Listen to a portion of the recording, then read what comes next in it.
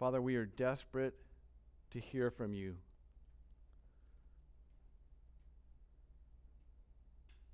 We are completely lost outside of you. Father, you've given us your word, and you've told us in that word, and because of that word, Lord, because it is truth, that we can be free. Father, I pray through your Holy Spirit that you would free us from the shackles of the sin that bind our heart. Father, that we would be free to worship you. That we would be free to see you for who you are. And that we would walk in that freedom, Lord.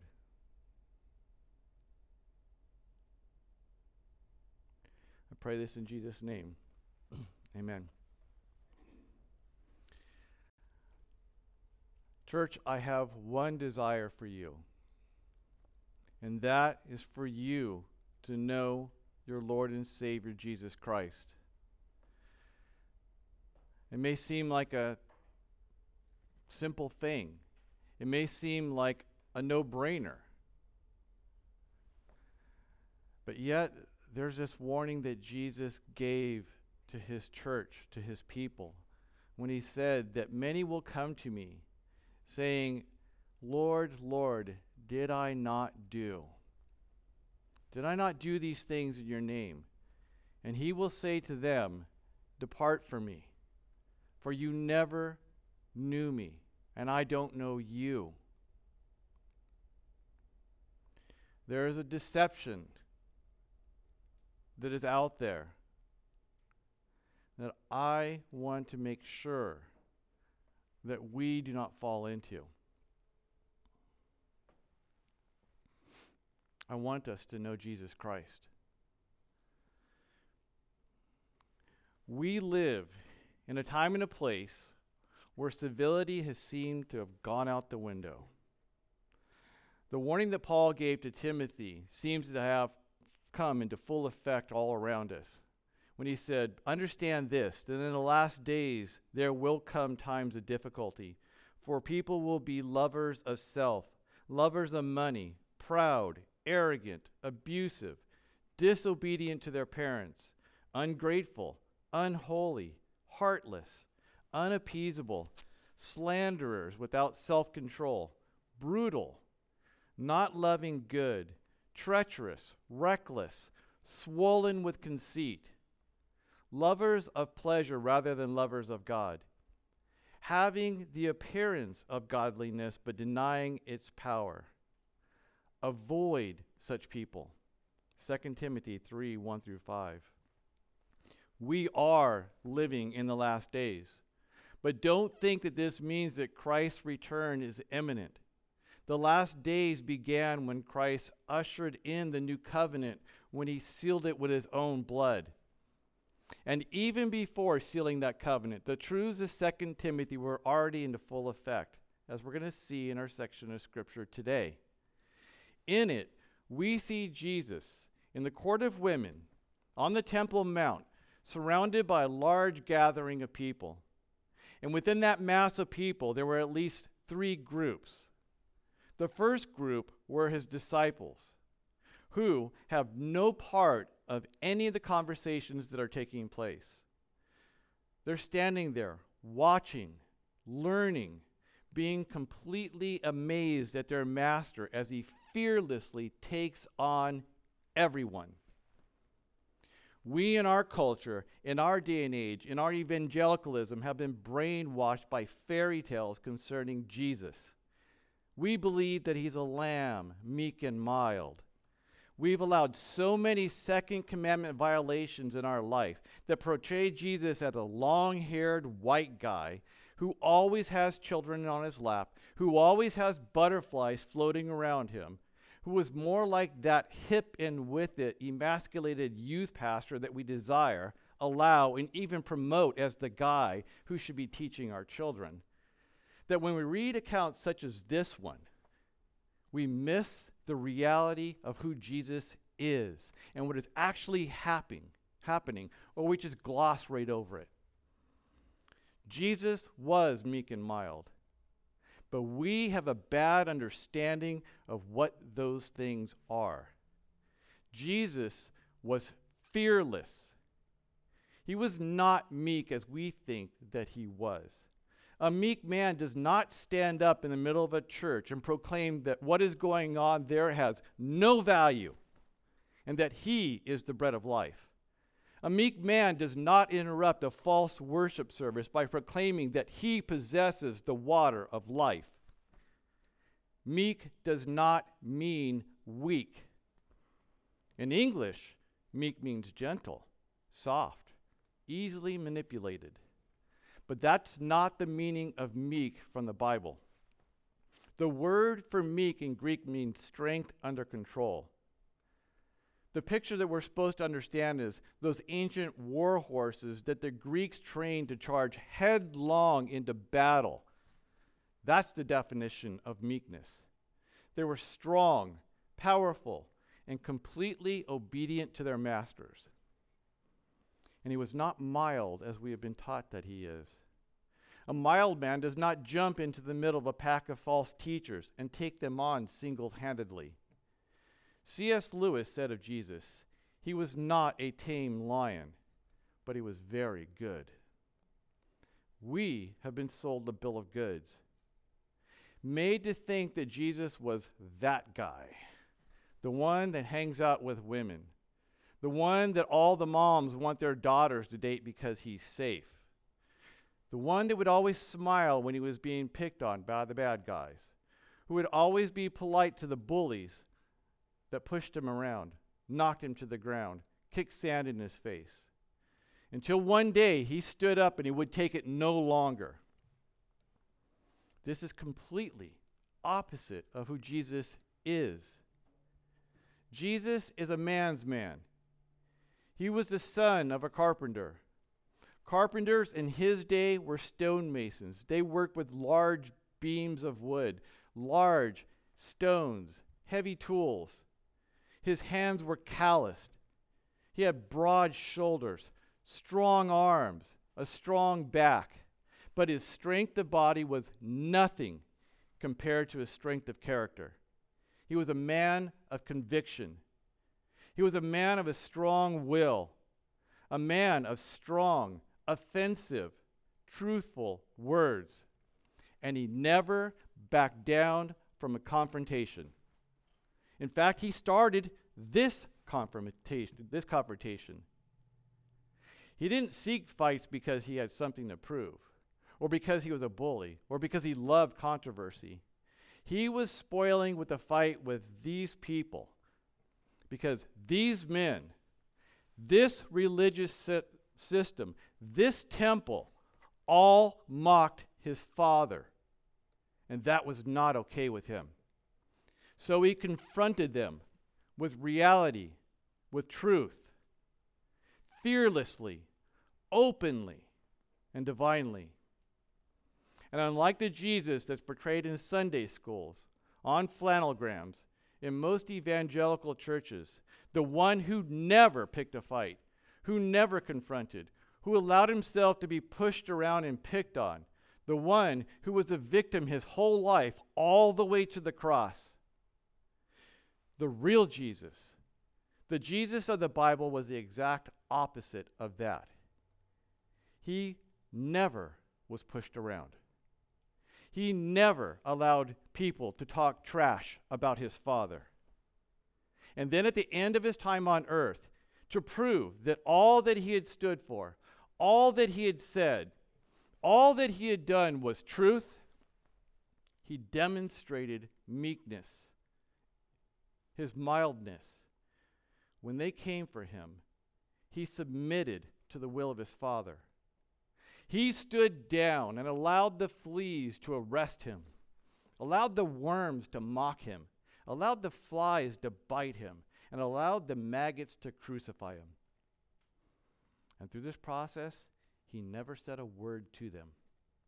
He submitted to having people lay hands on him, allowed himself to be mocked openly, spit on, slapped, tied up, beaten, and then killed. This was power, strength under control, under submission. He was meek and mild.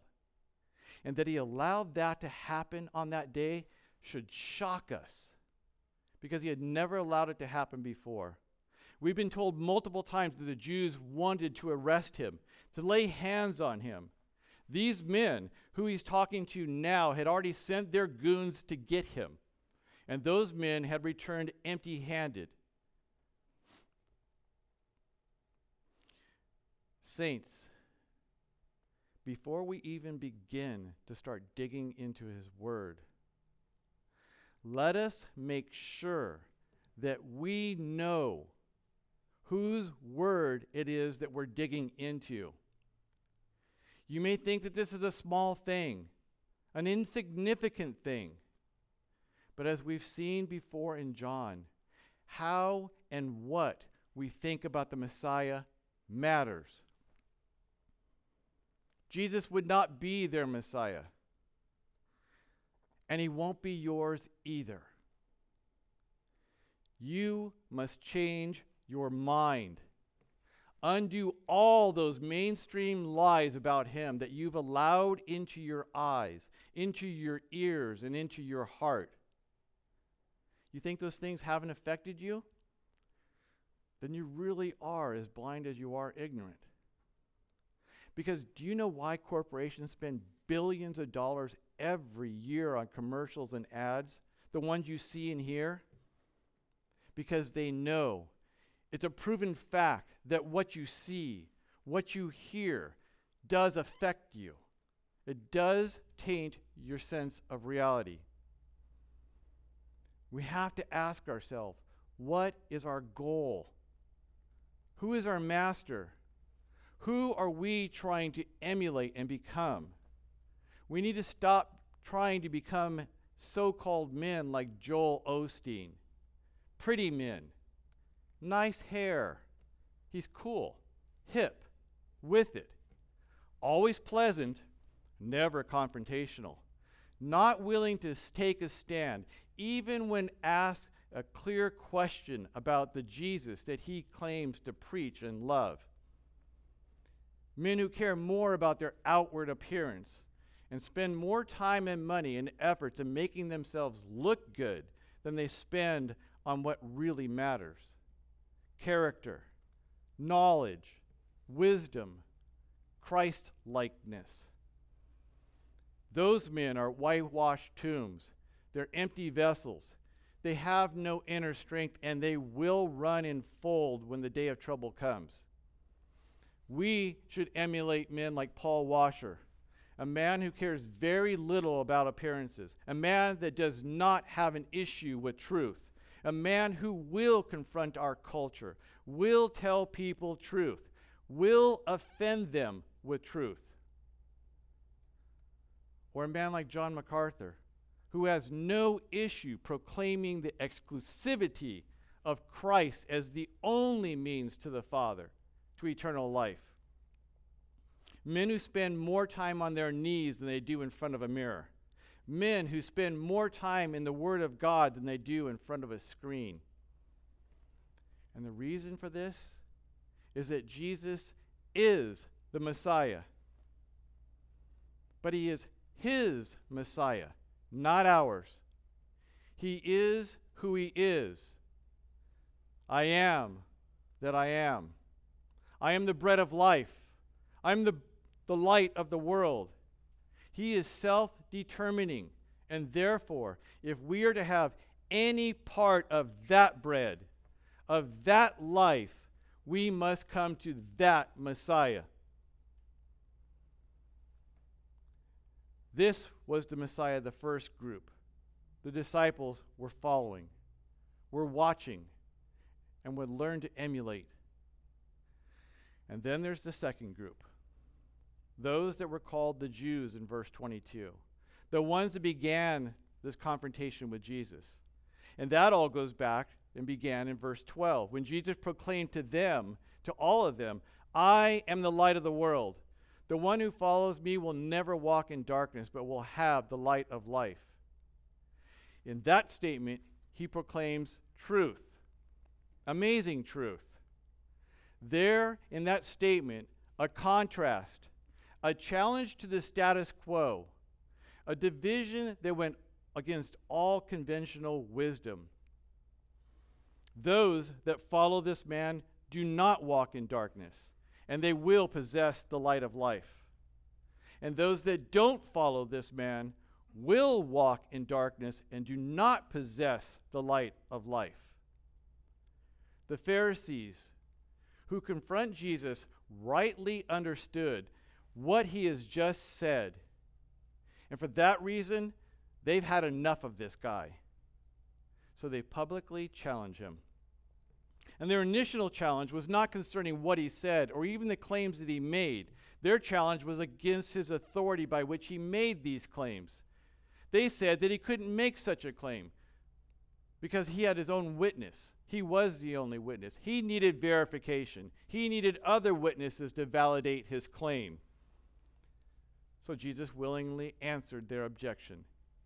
He pointed to the witness of his eternal state and the one who had sent him, which is why what he said was of such great importance. I am the light of the world. He has just taken on the mantle, the full and complete mantle of God. And his response to their challenge proves that this was exactly what he meant in that statement. You need two witnesses? You desire two witnesses? I am one. And the Father, the I am, is the other. He ends his first round with these men by telling them, I'm going away, and you will seek me, and you will die in your sins. Where I'm going, you are not able to come. Which then brings us to the next round with this group, verses 22 through 29. So the Jews said, will he kill himself, since he says, where I'm going, you can't come? He said to them, you are from below, I'm from above. You are of this world, I am not of this world. I told you that you would die in your sins, for unless you believe that I am, you will die in your sins. They began by openly trying to mock him once again and asking if he's going to kill himself. What they're implying is that he's going to go commit suicide somewhere, which in their theology would have sent him straight to hell. And he silences their cute little smug accusations by making a startling statement. These men, the religious leaders, the theological giants, the Billy Grahams of their day, the mega church leaders, the men who openly preach a meek and mild God, are not godly at all. They are from below. They are of this world, and they will die in their sins. Saints, hear me on this. If we are ever to preach salvation to anyone, the gospel to anyone, we must make sin the issue that separates them from God. We must be like Jesus in this. If we are not of him, we will die in our sin, which means that we have all sinned, which means that our sinning is what has caused the separation between us and God, which means that we are dead already in our trespasses in sin. Ephesians 2:1. Their sin had already separated them from God, and there is no way, no how, that they're going to be in heaven where Jesus is, outside of him. We must be ready to challenge the notion that death brings about salvation. We must be willing to tell people the awful truth of sin. And we must be willing to stand against those that will tell you that their granny, their dad is looking down on them from heaven. That person that never darkened the door of a church, that never bowed their knee this side of eternity to Christ, who never had any fruit of repentance, obedience to the Lord at all. That person, who still is a person, an eternal person, is not in heaven. They died in their sins. Wow, that's unkind. Way to go. Kick a person when they're down. Trample on the grave of their dead relative. If you care at all about that person, that one that's telling you that their relative is in heaven, or care about that man who should know better, but who is lying about the eternal state of a person at a funeral just to make people feel better, if we care about them at all, then the loving, kind, and compassionate thing to do is to tell them the truth. Otherwise, they themselves may end up with their dad and their granny. But more importantly, more precisely, we should care about the one who we say saved us from that eternal hell. The one that we say has washed us whiter than snow, has regenerated our hearts. These people are trampling on that one. They're openly mocking him, openly talking trash about him, openly impugning his character.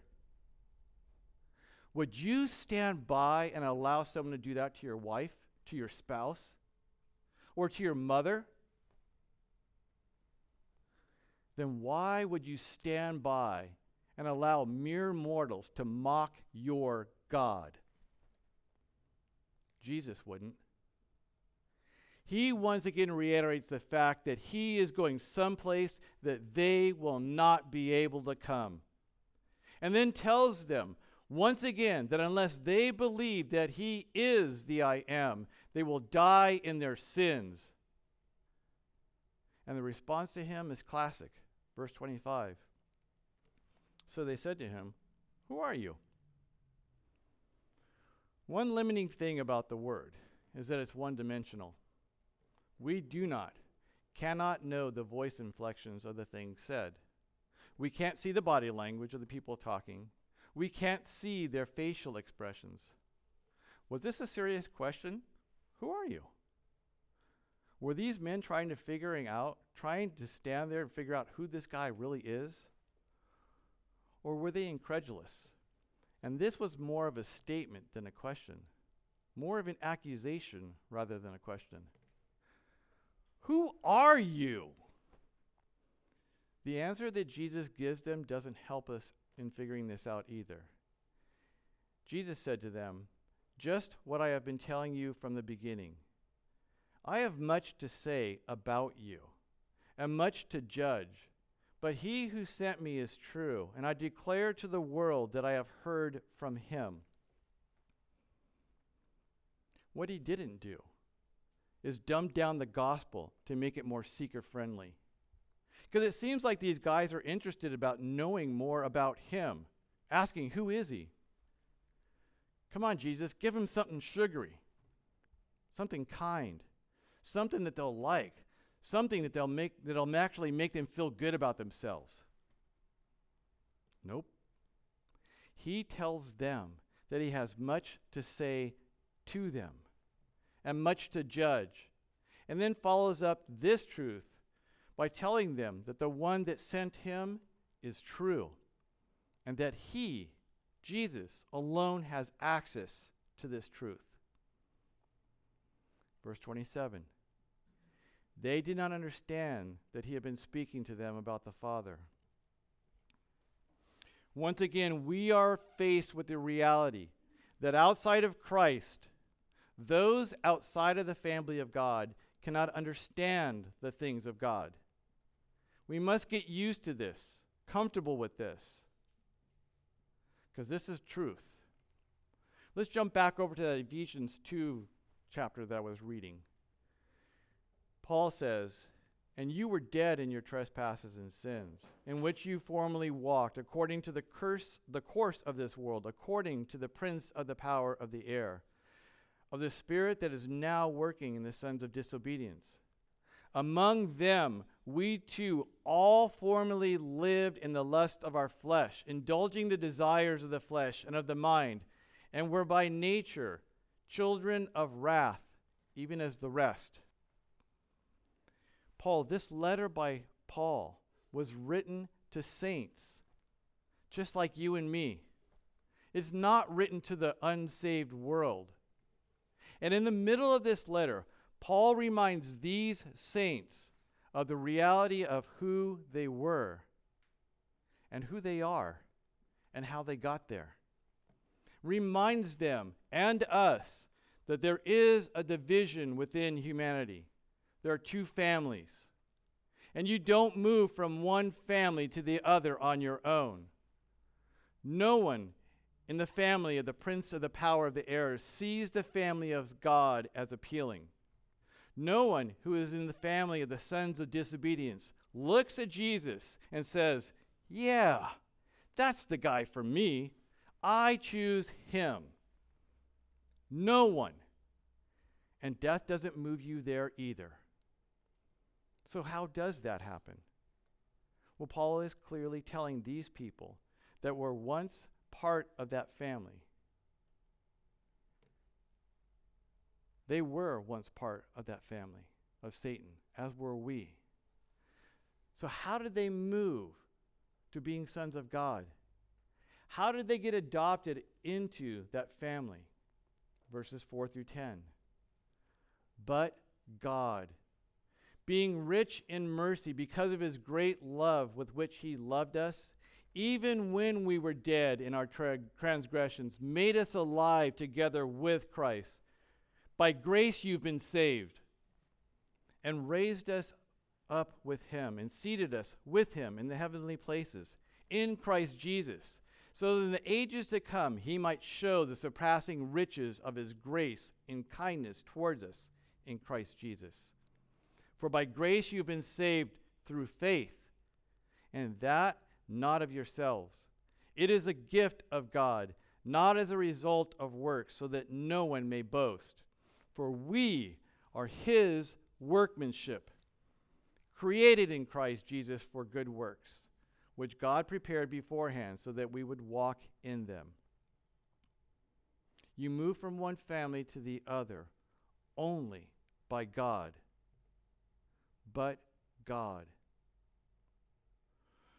In our account of John, Jesus then takes these men, the ones who are supposed to be the light of the world, who were supposed to be teaching and proclaiming the light of the world, the men who use God's word, his law, and his temple as their foundation to preach and teach a false God. He takes them to the end game. Verses 28 and 29. "So Jesus said to them, 'When you have lifted up the Son of Man, then you will know that I am, and that I do nothing on my own authority, but speak just as the Father taught me. And he who sent me is with me. He has not left me alone, for I always do the things that are pleasing to him.' Can you see how meek and mild this Jesus is? These men wanted him dead, wanted to kill him. They at this time probably had not figured out yet how to do that. But the mere thought that they could ultimately humiliate Jesus by having the Romans kill him, put him on the cross, that would have made them giddy with excitement. Jesus is leading these men to that end. He knows the end game. He knows what lies ahead of him. He knows that the ultimate demonstration that he is the I Am will be in the ultimate humiliation of his mortal body. It will be at the cross. that the fullness of his humanity will be on display as he suffers. It will be on that cross that the fullness of his deity is on display as he submits to the will of the Father and has his eternal, incomprehensible fury hurled at him. And it is there that the proof that these men will die in their sins is validated. And what were the effects of the preaching of the cross? Verse 30. As he was saying these things, many believed in him. Here is the third group on that day. Remember, the first group is his disciples, the men who have already had their hearts regenerated to believe that Jesus is Lord, at least to the ability that they could prior to his death, burial, and resurrection. They stood silently beside this man as he proclaimed things that made them a little bit uncomfortable. I am the bread of life. I am the giver of the water of life. I am light. They stood by watching, listening as this single solitary man took on the power brokers of that day, took on the complete religious system, the entire false Jewish religion of that day. And it was those men, that leadership, that Jesus stood against. They were the second group. And they were those in that mass of people around them that stood with that second group, stood by them and their challenges to this man who made such stupid and audacious claims. But then there's this third group, those that because of the things that Jesus is doing and saying, the manner in which he is standing up for his Father, they believe. And because of that, he leans over and gives them a hug, gives them a gold star, a participation trophy, pats them on the head and tells them, welcome to the family. Verses 31 through 34. So Jesus said to the Jews who had believed him, if you abide in my word, you are truly my disciples, and you will know the truth, and the truth will set you free. And they answered him, we are the offspring of Abraham.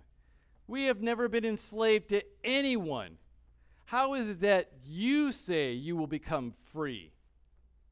What Jesus has just told them should have made them leap for joy. They will know truth, and the truth will set them free. But from the very onset, the statements that he made to them offended them. What do you mean we must abide in your word to be your disciples? Abide means to live in, to hold on alone. Are you saying that we must jettison all the former things of this false religion that we held? The youth groups, the Sunday schools, the programs, the committees that divide the body, those things that make us feel so good. Are you saying that those things are enslaving us? That we are in fact slaves now? That you are different than the religion that we are following?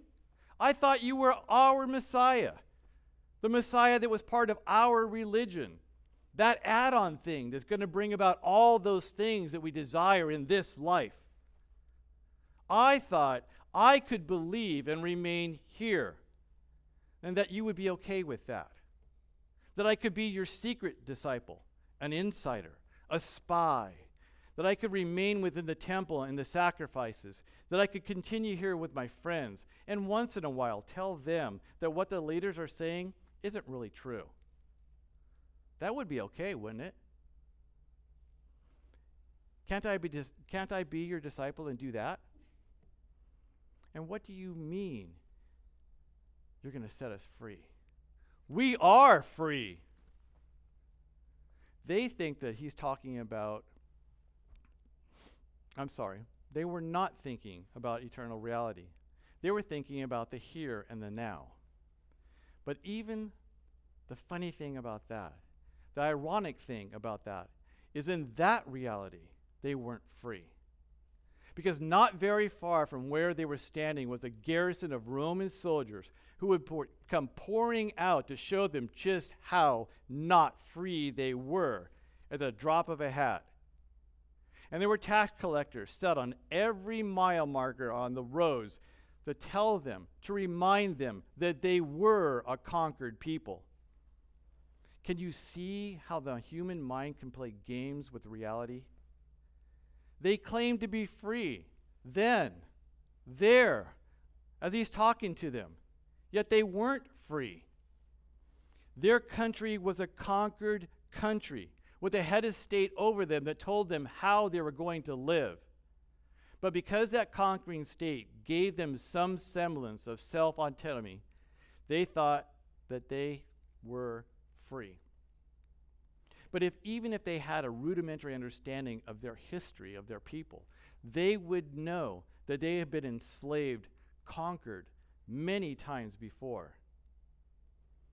But this kind of slavery, this kind of conquering, was not what Jesus was referring to.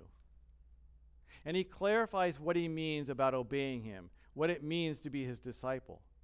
Verses 34 through 38. Jesus answered them, "Truly, truly, I say to you, everyone who practices sin is a slave to sin. The slave does not remain in the house forever. The Son remains forever.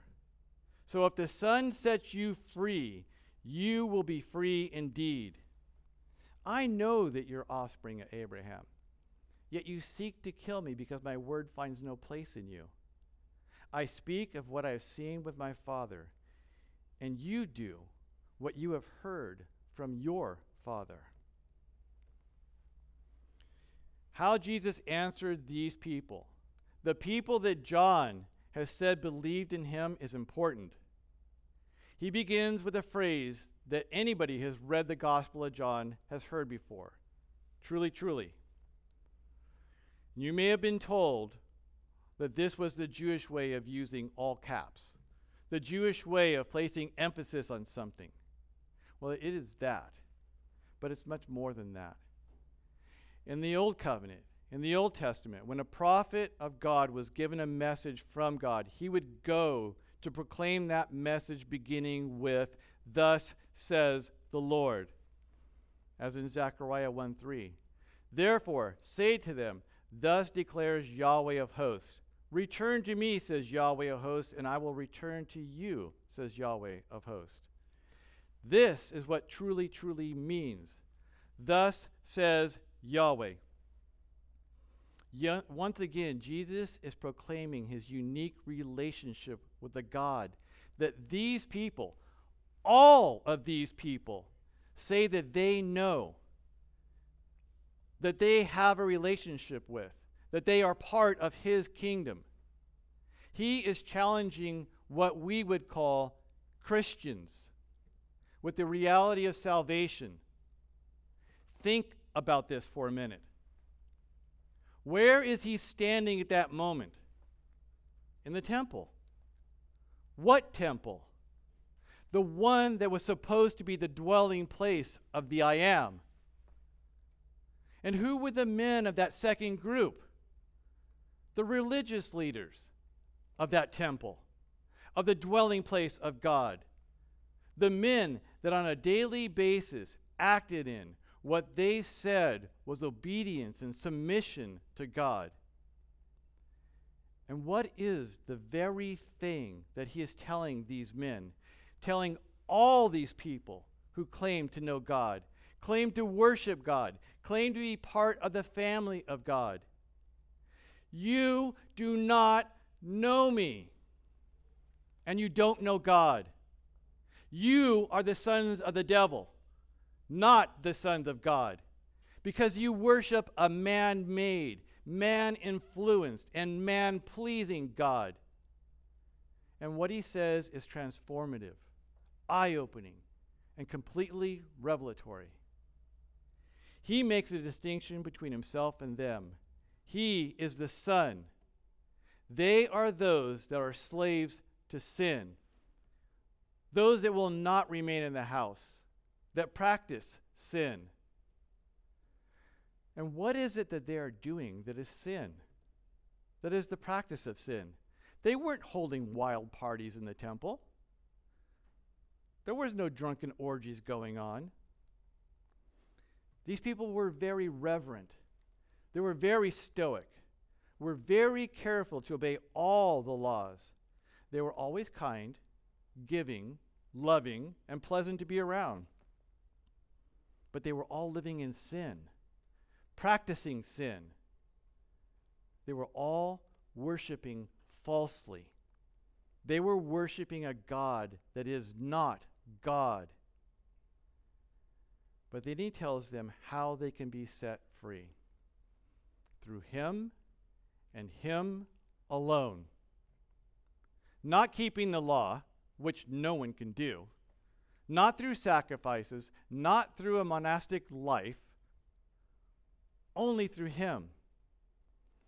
And then he addresses their main contention, that they can't be slaves because they are the offspring of Abraham. A fact that he does not deny. But why would being children of Abraham be such a big deal? Why would they hold up being his offspring as a proof that they were of God, of his family? Well, it all has to do with the unconditional covenant that God made with this man. A covenant found in Genesis chapter 12, verses 1 through 3. Verse 1, Now Yahweh said to Abraham, Go forth from your country and from your relatives and from your father's house to the land which I will show you. Verse 2, And I will make a great nation of you, and I will bless you, and I'll make your name great, and so you shall be a blessing.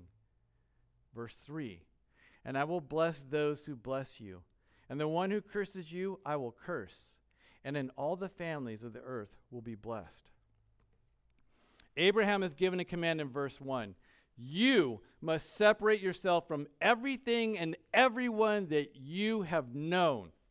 To be mine, you must be willing to obey me in faith. I will show you a land, but you cannot wait until I show you that land to decide whether or not you're going to obey. You obey now, and then I will show you.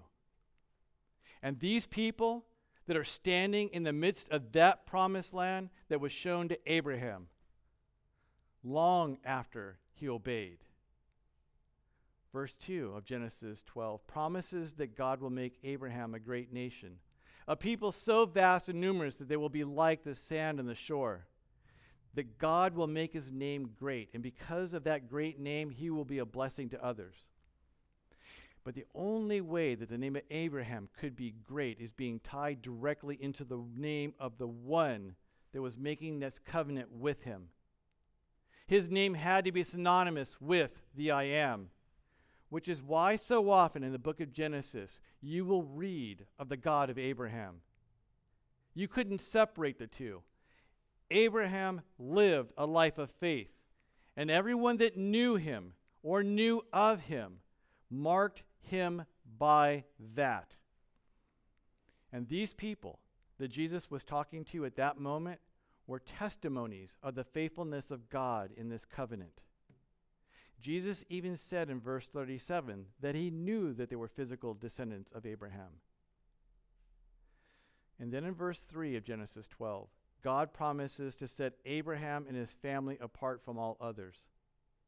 He chooses Abraham. He elects him. Based on what?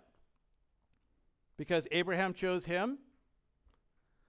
Based upon God looking down the corridor of time and seeing that Abraham would choose him, that's why God chose Abraham? Genesis 18:19.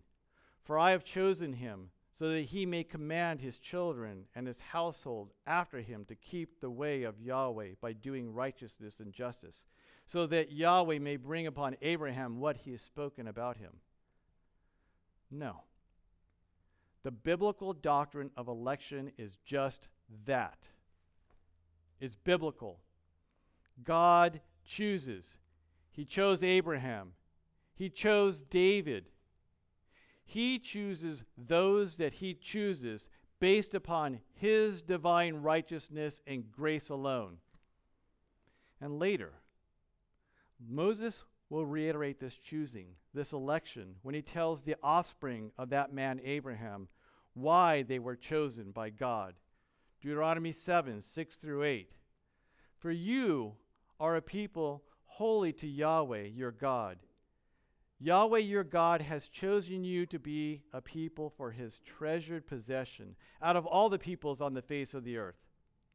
It was not because you were more in number than any other people that Yahweh set his love on you and chose you, for you were the fewest of all peoples. But it is because Yahweh loves you and is keeping the oath that he swore to your fathers, that Yahweh has brought you out with a mighty hand and redeemed you from the house of slavery, from the hand of Pharaoh, king of Egypt. And it is to these people, the ones that were supposed to be the blessing to the world, the ones whose God is supposed to be the I am, Yahweh, to these people that Jesus then holds up that pillar of faith that they are claiming prove that they are children of God, that proves that they know God, and tells them that while they are physical offspring of his, they do not have the same heart as he did. That while they may be physical offspring of his, they are not really of his family. And then he tells them why they're not. His words do not have a place in their hearts. There was no room for them there. There was no desire for them there. And his words could not be grafted into their hearts. Their hearts would reject those words. His words were not a match for their hearts. But saints, listen. Obedience to his word is the litmus test that proves that they were not children of Abraham.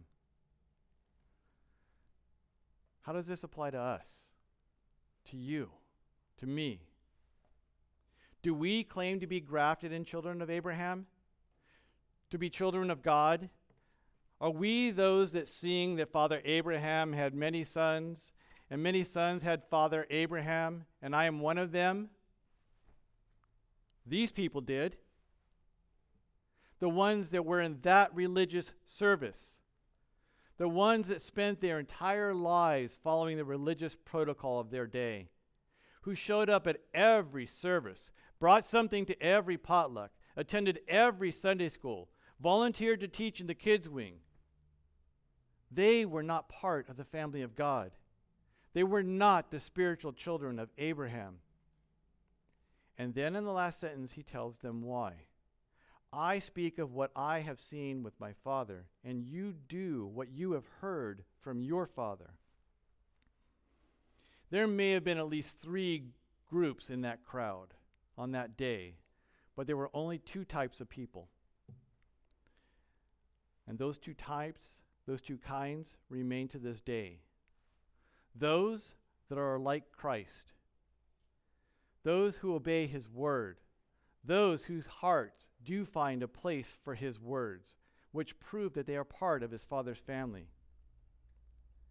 And all the rest, who may say that they believe, may act religious, may show up at every church service, help out in the kids' wing every Sunday, may teach the 5th graders religiously, but who don't know the Father, who don't obey the Son, who do not have a place in their hearts for the Lord, and then and those are the ones that listen to their Father. So how can you spot the separation between these 2 types of people? Easy. The first type has been set free, which means that they are bound by, guided by, completely reliant on the Word of God alone. They obey what it says. They're forgiving. They don't hold grudges. They don't gossip. They are willing to crush any golden calf in their life when the Lord reveals it to them. And they never say, "That's not the God that I know," when Scripture is presented to them. They are able to live a life not fearing death or illness, because they know the one who holds life, true life, in his hands and has given him that life. Jesus pointed to just one thing within the second type that was standing there that day, that third group that we are told believed in him, he held up just one thing that proved that they were not his. They sought to kill Jesus. Well, how do these two statements get reconciled? Because we're told that they believed in Jesus, and then Jesus says that his words don't abide in them, and they seek to kill him. They believed in a Jesus that was not the real Jesus. He was the same man as the one that was standing before them. They were looking at the right Jesus. They were thinking of the right man. They had the right guy, but they had not been called by his Father, had not had their hearts changed. There was no room in their hearts. Again, this is important. How many today are like this? Thinking that they are of Christ, thinking that they are okay with the Lord because they belong to a Southern Baptist church. They're where the right God is being proclaimed. Believing in the correct God, but are still not his, and their actions prove it. Jesus was going to push a couple more buttons, pick at that scab just a bit more, in order to prove that what he said is true. This, saints, is love. Scab picking, button pushing. This is the loving thing to do. Not making people feel good so that they could leave a service and go about living as dead people, thinking that they are alive. The loving thing to do is to preach about the distinction between the two families, to preach on heaven and hell, to preach on sin and what the Lord says a life that belongs to him looks like. Verses 39 through 41. They answered him, Abraham is our father. Jesus said to them, if you were Abraham's children, you would be doing the works Abraham did. But now you seek to kill me, a man who has told you the truth that I heard from God. This is not what Abraham did. You are doing the works your father did. Did you notice that Jesus did not change what he told them to make them feel better? Did you notice that although he had acknowledged that they were in fact of Abraham through the flesh, that they were not of Abraham's family, which is shown by their hearts and actions?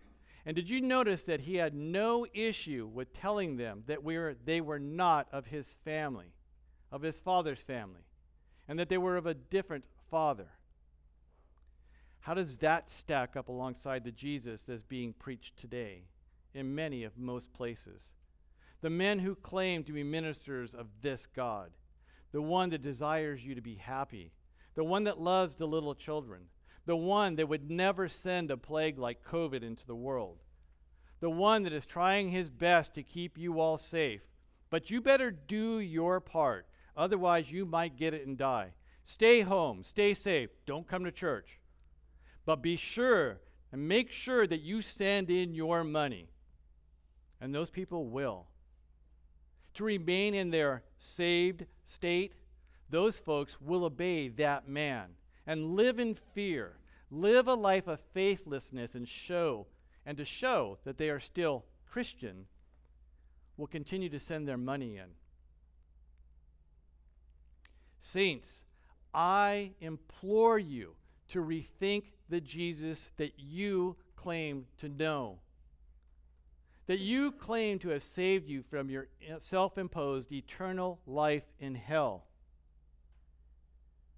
Is he the Jesus that is standing there on that day, taking on all those religious leaders?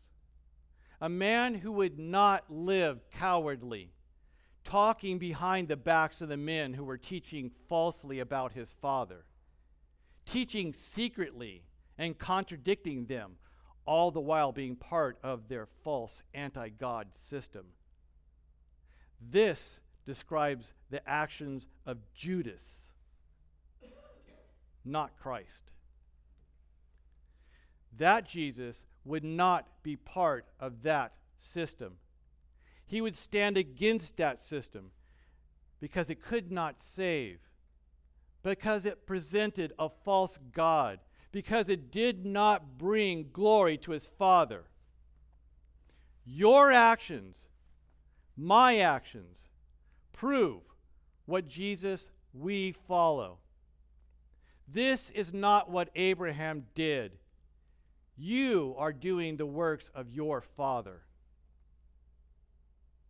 Our actions don't save, but they prove that we are saved or not. They are the litmus test that Jesus gave these people on that day. Saints, I implore you, look to Jesus, the real Jesus, the I am Jesus, the one that has no issue with being completely exclusive, the one that has no issue with offending those that defame the name of his Father, the one who is not cowardly, not willing to go along to get along. Look to Jesus, the one, the only one who can and will set you free. Free to be confident in him. Confident enough to live by faith and not by sight. Confident enough to stand on him, in him. To stand and die for him. Because in him is life. He is light. He is the light of the life of men. This Jesus is the only one that can save. Look to this Jesus. Let's pray.